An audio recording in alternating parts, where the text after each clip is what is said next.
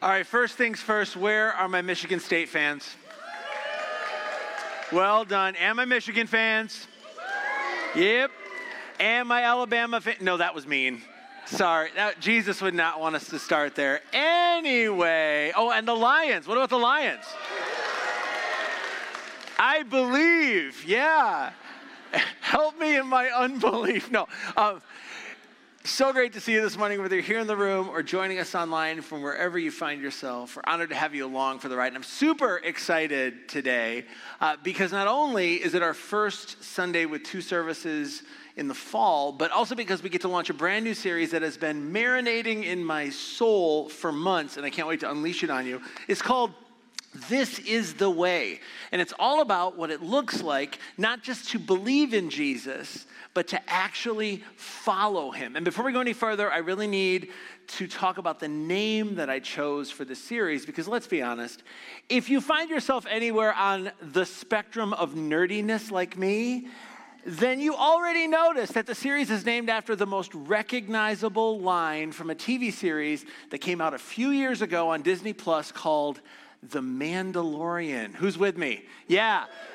And if you're not a nerd, you probably don't know what I'm talking about, but I can almost guarantee that you still have seen a picture of this cute little guy on the internet. Haven't you, right? Baby Yoda. And again, aside for the nerds, save your emails. I know his name isn't Baby Yoda. I know it's Grogu, but let's just keep it simple for the non-Star Wars folks, okay? Anyway, The Mandalorian is essentially a series about a bounty hunter from a planet called Mandalore, so very Jesus-y stuff going on, right? When I first watched this series with my boys, and that's, of course, the only reason I watched it, the thing that most captured my attention was that these Mandalorians have a shared ethical framework by which they make their decisions, a way that they've all committed to live. And right before any of them makes a decision on the show, they look at the others and they say this. They say, "This is the way." And then all the other people standing around in the really clunky helmets look back and they say, "This is the way." In other words, this is the way that we've committed to live as Mandalorians. This is the right way and the best way, even though it may not be the easiest way. This is how we do things. And I'm telling you, even if you aren't a fan of The Mandalorian, you can probably resonate with this idea. I mean, if you think about it, you've probably been a part of at least one group of people who had a particular way of doing things. Maybe when you were growing up, like you noticed that your parents weren't the least bit interested in how your friend Sheila's parents did things, right? Like in your house, they wanted things done their way. Or maybe when you were in school or started a new job, you learned that one of the first things that you had to determine was the way in which whoever was in charge wanted things to be done. So now, as I already mentioned, in this series, we're going to look at explore what it looks like to actually follow the way of Jesus. And to be honest, we're going to pretty quickly run into a tension. So I wanted to kind of clear it up before we went any further. I'll describe the tension like this. You can be a Christian and not follow the way of Jesus. You really can. It's totally possible. I see it all the time. Sometimes I see it in the mirror, if you know what I'm talking about, right? And here's why that's so important that we acknowledge that. In the coming weeks, as really Jesus challenges you to change your behavior, I want you to stay grounded to the reality that the only thing that's required for anyone to become a Christian is for them to believe or trust that Jesus died for their sins and rose from the grave. That was the message that went into the ancient world, and it was called the gospel or good news. Anyone who is saved by grace through faith and not by anything that they did or didn't do. And so that's why it's entirely possible for someone to become a Christian and never follow the way of Jesus. But here's the thing. You really need to understand that was not how Jesus' first disciples thought about their relationship to Jesus. That would have never been a construction that they would have considered. In fact, and this may surprise you, the earliest Christians didn't call themselves Christians. Christian was actually a derogatory term that was coined by people who weren't Christians to identify Christians. So what did the first Christians call themselves if they didn't call themselves Christians? Well, I think it's pretty cool. They called themselves followers of the way, or people of the way. They were the Jesus people. They were the people who lived the way of Jesus. And the little Greek word that's translated way here in the New Testament describes a whole way of doing life. And so all that to say, for the first Christians, Jesus was not just someone to believe in that allowed them to get into heaven when they died. He was someone who defined and modeled a revolutionary way of doing life in this world, like right here and right now, a way of being and doing and serving and loving and even becoming. See, but of course, if we're honest, that's not how most of us were introduced to Jesus. See, for us, when we were first exposed to Jesus, we were taught a set of things that we needed to believe. And so consequently, our understanding of the Christian life was largely reduced to a personal belief statement and not really a personal mission statement. It was all about what we believed and not how we lived. And the practice of our faith was then largely reduced to things like church attendance, Bible study, and prayer. And as good as those things are, even if we're fully committed to them, they're not necessarily transformative in our lives. And I think there's a good reason for this, and you actually already know this, but you can be convinced of something but not committed to it. In other words, you can believe that something is true or good or important or beneficial, but if you never commit to letting your knowledge impact your decisions, well, then it really doesn't do you any good. And I have a couple of examples to show you what I mean. Think about it. If you believe that eating healthy foods is better for you, but if your lunchtime routine finds you in the Chick-fil-A drive-thru 6 days a week, right? And only 6 because they're not open on Sundays, right? And just a brief aside, is it not true that you have pulled into Chick-fil-A on a Sunday and gone, ooh, there's no line? And then you realize with horror why there's no line, right? And all the other people that like Chick-fil-A are looking at you going, obviously, they don't know Jesus. But anyway, if that's your approach, then all of your knowledge about healthy eating really isn't doing you any good. And here's another example. Like if you believe that getting a lot of sleep is good for you, but if you're in the habit of watching Netflix until it asks you if you're still watching, have you ever had this happen? And you suddenly feel like, are they judging me right now? Yeah, but then if that's the case for you, then all of your beliefs about getting enough sleep really aren't doing you any good. Like, you get my point. You can believe that something is important, but if you're not committed to letting your belief impact your behavior, it's not going to do you any good. And again, all that to say, you can be a Christian who fully believes in Jesus and whose eternity is secure because of Jesus, but fail to be committed to following the way of Jesus. And I'm telling you, if that's your reality, you are missing out. But this is not the experience of the first Christians. They were incredibly serious about actually following the way of life that was articulated and modeled by Jesus. In fact, when you read those accounts of Jesus' life in the New Testament, if you read them carefully, you'll notice that Jesus' initial invitation to his first disciples wasn't to believe in him, it was to follow him. Check out how a man named Matthew recorded the details of the day Jesus called his first disciples.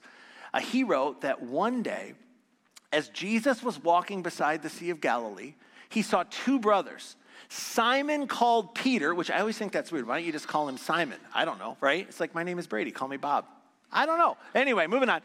And his brother Andrew. He says they were casting a net into the lake, for they were fishermen. Simple enough. Come follow me, Jesus said, and I will make you fishers of men. Like you're used to catching fish, I'm going to show you how to catch people. And then this is the amazing part. At once, they left their nets and followed him.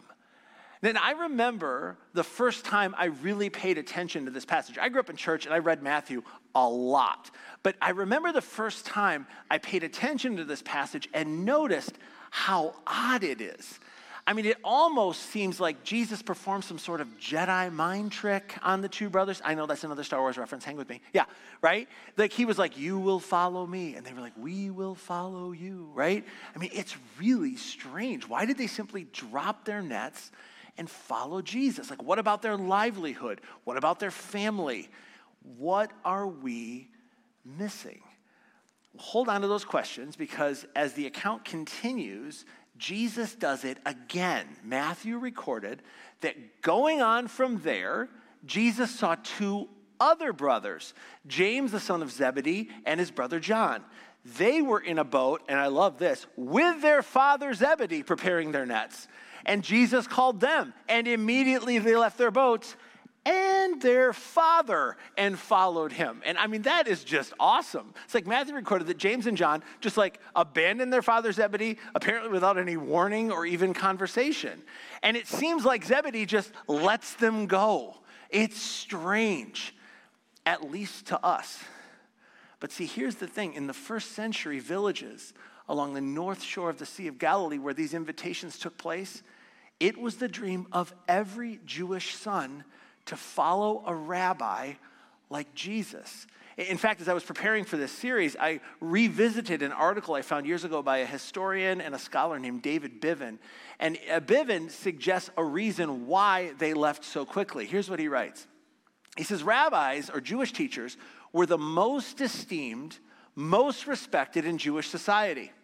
The goal of every child was to become a rabbi, a recognized teacher of the Torah, that's the Old Testament, in society. And so apparently in the first century, these guys would have been beyond honored to be invited to follow Jesus, and so would have their families. In fact, I would imagine that night around the campfire, because they didn't have Netflix, right? So around the campfire, Zebedee is sitting there, and all the guys are like, where are your boys? And he's like, well, you may notice they are not with me. And you're wondering why, and I will tell you why. A rabbi came along and invited my boys, to follow after him. Apple does not fall far from the tree, right? Yeah, so they would have been totally honored. They would have dropped everything in order to seize the opportunity. But that said, what exactly did it mean to be a disciple in first century Israel? Well, as it turns out, a disciple back then was way more than just a student. Like, we generally think that the goal of a student is to learn what their teacher knows so that they can get a good grade on a test. But see, in Jesus' day, a disciple was someone who more than anything else wanted to be just like their rabbi. They wanted to walk with God like their rabbi walked with God.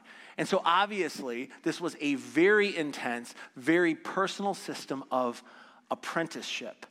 They were with their rabbi 24/7. And as the rabbi lived and taught and interacted with people, his disciples listened and watched and eventually imitated him. Disciples wanted to know what their rabbi knew so that they could be the type of people their rabbi was in the world. That was the context when Jesus called his first disciples to follow him. And so they would have understood in that moment, like with crystal clarity, he wasn't simply inviting them to believe something. He was inviting them to be like him, to learn a new way to be human. I love how there's a scholar and author named Dallas Willard, and he described discipleship so brilliantly in his book, Living in Christ's Presence. And here's what Willard writes. He said, many people think of Jesus as our Savior, as the one who will get us into heaven. And so the question often is, have I accepted Jesus as my Savior? And he says, but we never ask the question, have I accepted Jesus as my teacher? And that's the real question. Like with the disciples, it began there. They began by accepting him as their teacher and then accepting him as their Savior, which included, of course, their eternal destiny, was a natural outflow of that. But they started with Jesus as their teacher. And I love this because we all have to learn how to live? I'm telling you, if you've been in church your whole life like me, this is the question that you need to ask. Not have I accepted Jesus as my Savior? That's a critical question, but have I accepted Jesus as my teacher? Because with those first disciples, that's where it began. Okay, so now I love this, but I noticed something when I was preparing for this series for the first time. Do you know what Matthew recorded happened immediately after Jesus called his first disciples? He wrote that he hiked them up a mountain near the north shores of the Sea of Galilee to deliver his most comprehensive teaching about his way of life. And that makes sense because he wanted to teach them how to live. And when you read his instructions to them, he peppered his teaching with a really interesting phrase. He kept saying that you have heard it said, but I tell you. In other words, you've heard other rabbis, other spiritual authorities in your life speak on this topic, but I'm going to teach you my way. And so during the course of this Sermon on the Mount, Jesus said things to his first disciples like, well, you've heard it said, do not murder. But I tell you, don't be angry with one another, because this is the way. It's not the way of the world. It's not the way of what's normal, but it's my way. And you've heard that it was said, don't commit adultery. But I tell you, don't look lustfully at one another, because this is the way. I know it's normal. It may even be acceptable but in your culture, but this is not my way. And you've heard it said, take an eye for an eye and a tooth for a tooth. In other words, seek appropriate revenge. But I tell you, turn the other cheek. No one does it. It's not normal, but this is the way.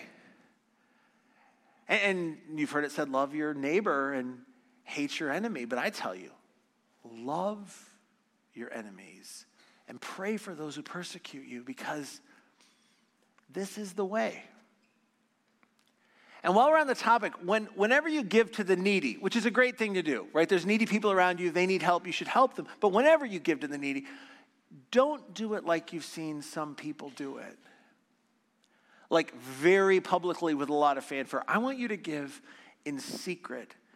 Because when you give primarily in order to be seen as generous, that's not good for your soul. This is the way. And then he says, kind of in a similar vein, when you pray, don't do so like in public places to be seen, like your teachers do. And in the first century, the Jewish tradition, there were a lot of public prayers, and there were religious leaders who would go on and on praying. So people would say, "Oh man, they're so bright. They have this wonderful connection to God. They just want." But Jesus, like they just want to impress people. He says instead, when you want to pray to your heavenly Father, go somewhere private, just between the two of you. And again, this isn't what you're used to. This isn't normal. But this is the way. And I want you to stop storing up treasures here on earth. And I want you to start storing up treasures in heaven. Because it turns out where your stuff is, that's where your heart is. This is the way. And then one more. I know you've got some teachers who are always calling out what's wrong with other people. Right? I mean, that happened all the time back then. I'm so glad that doesn't happen today. Yeah, right, yeah. So the teacher's always calling out what's wrong with other people. I want you to focus on what's wrong with you so that you can deal with it and then maybe be healthy enough to help other people with whatever's wrong with them. Again, not normal, not cultural for them, but this is the way. This is my way. I'm telling you, the span of topics that Jesus delivered in quick succession during the Sermon on the Mount was staggering. I remember back in seminary, I was training to be a pastor, and we were going through the Sermon on the Mount, and I raised my hand and noticed that it was a terrible sermon. And everyone got really quiet and looked at the professor, and he said to me, it was not a terrible sermon. It was the greatest sermon ever given because Jesus gave it. I said, yeah, but he has too many topics. We would get marked down for this. And then I got marked down for my comment. But that's okay. I'm over it. My counselor says I'm doing better. Anyway, as Jesus gets done with all of these specific instructions, and then as his teaching was coming to a close, he talked about the fact, he's looking at these disciples. I think they're shell-shocked. They're like, who can live like this? And Jesus would say, just watch me, because this is exactly how I'm going to live, because I'm not just teaching it, I'm living it. And in fact, he would say to them later, I am the way. So, yeah, at the end, he looks at them, again, shell-shocked, and he says, guys, listen, let me simplify this for you. There's really only two ways to live in this world. And he said it this way. He says to the disciples, enter through the narrow gate. And I'll explain what he means in a second here. He says, for wide is the gate and broad is the road. And by the way, the Greek word translated road here can also be translated way. Wide is the gate and broad is the way that leads to destruction, and many enter through it. He says, but small is the gate and narrow the way that leads to life, and only a few find it. In other words, Jesus looks at these guys and he says, listen, there's a way to live that's popular and may even initially feel fulfilling, but it's a way that doesn't ultimately get you where you want to go. It's a way in which you allow your desires to rule your life no matter how they affect anybody else. And it's when the accumulation of stuff becomes not the only goal in life, but like a primary goal in your life. And you only have so much time and energy. He says, and it's when you seek revenge, and it's when you start to think of yourself as better than other people. And Jesus looks out at these guys, and he says to them, listen, don't go that way. I want you to follow me. This is the way. And now, fun fact, I just had to share this when I was studying. I thought, oh, that's good. When Jesus said that this broad way leads to destruction, he wasn't saying what you might think he was saying. Like, he wasn't intentionally providing the inspiration for AC/DC's epic hit about being on a highway. You with me on this? Anybody? A few of you got that? Sinners unite. Yeah, right? No, the Greek word that's translated destruction in this verse can better be translated ruin. And so what Jesus is saying here is that the wide way, the wide path, the wide road leads to things that you don't want, like regret and pain and broken relationships and a lack of purpose and a lack of fulfillment. See, but the good news is he also said to the disciples, there is another way, and the gate is smaller, and the path is narrower, and so not everybody will find it. Not because it's not available to them, but because it's not intuitive. And so it's the way, it's the road less traveled.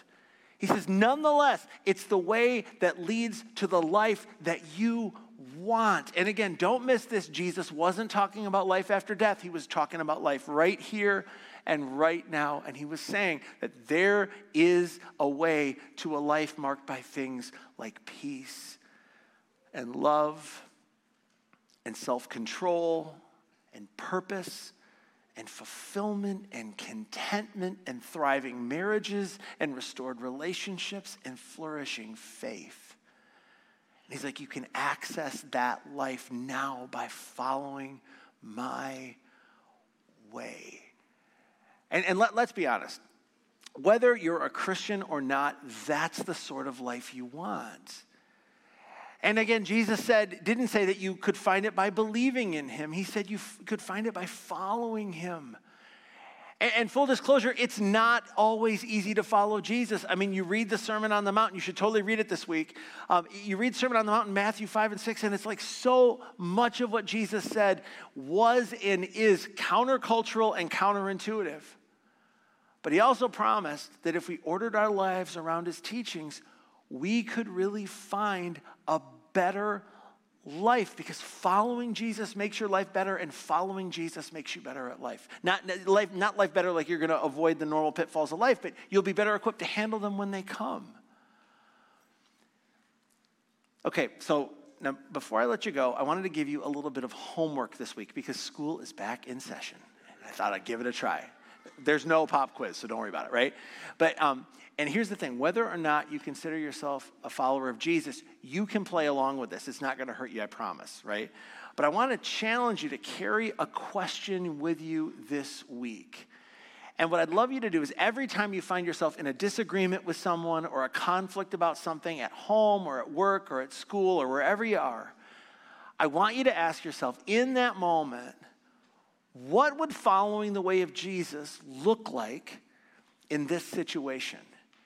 In other words, you find yourself in conflict with somebody and you ask yourself, what would it look like to choose to extend grace or undeserved favor in this situation to this person? What would it look like to give someone else exactly what they don't deserve? What would it look like to put aside the judgment of another and instead try to figure out what's going on inside of me that made me respond so negatively to them? What would it look like to really love someone who, if you're honest in that moment, feels like your enemy? Or what would it look like to express quiet generosity? Maybe it's financial in nature, maybe it's relational in nature, but what would that look like? Or what would it look like for you to not say what you really want to say because you know it's not going to be helpful, even though it's going to feel so good when you say it, right? I speak not from my own experience, just kidding. Yeah, right, yeah. But what would it look like? And what would it look like for you to turn the other cheek? What would it look like for you to follow Jesus in the challenging situations that will visit your life this week? Because we navigate a broken world surrounded by broken people, and we ourselves are broken. So we're going to end up in conflict. But in those moments, those are the moments where your faith in Jesus can make such a big difference. Again, not just believing in him or knowing his teachings or memorizing the verses, that's all great, but by actually following him. And just one more time to be clear, believing in Jesus is how you become a Christian. And it's how you get forgiven. And like we say around here all the time, good people don't get into heaven, forgiven people do. So this exercise isn't about following Jesus in order to earn something from God or to get him to like you more. This is about you finding a better life and helping to make our world a better place by following the way of Jesus. All right, now we have a special treat for you as we close our time together. Because as it turns out, this entire series was inspired by a song that came out this past spring. And what happened, the song was released, and within the first 24 hours, I had 3 pastor friends email it to me, like text me the link and say, you got to hear this song. And so after the third one, I was like, okay, fine, I'll listen to the song. And then I listened to the song, had tears streaming down my face. But the song has sort of haunted me ever since, and it's a great song. And it's a song we're going to begin to include in our worship set, in future weeks. But today, I just want you to start by listening to it. And then eventually the band will invite you to stand, and you're welcome to join them and sing. But the lyrics of this song focus on the real difference following Jesus can make in your life. And the song is called The Jesus Way. And so the connection to what we just talked about is not very subtle. But the song sort of affirms over and over and over again our big idea for today, which is that there is a big difference between believing something and following someone. So let's enjoy the song together, and then I'll return to close our time in prayer.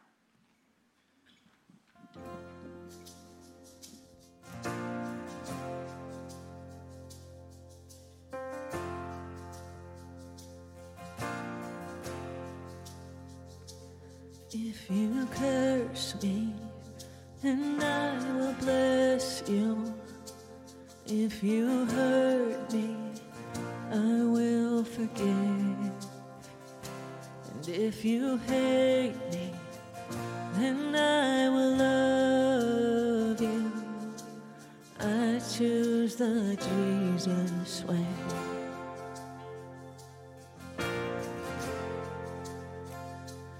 If you're helpless, I will defend you. If you're burdened, I'll share the weight. And if you're hopeless, then let me show you there's hope in the Jesus way. I follow Jesus. I follow Jesus. He wore my sin, now gladly wear his name. He is the treasure.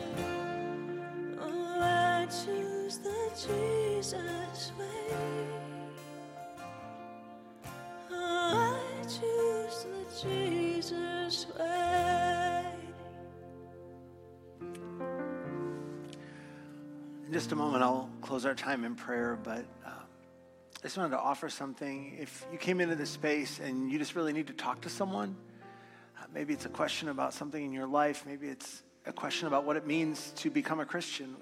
We have some friends that'll be under the screen to the left, and they'd love to take a few moments and just listen and pray with you.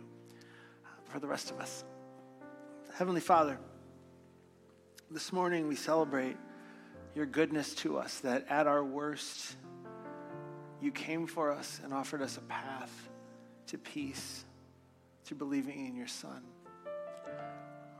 But as well, this morning we celebrate that you desire to show us a new and better way to be a human. And we just acknowledge our world needs more people like Jesus. And somewhere deep down, we want to be those people. And so this week, as we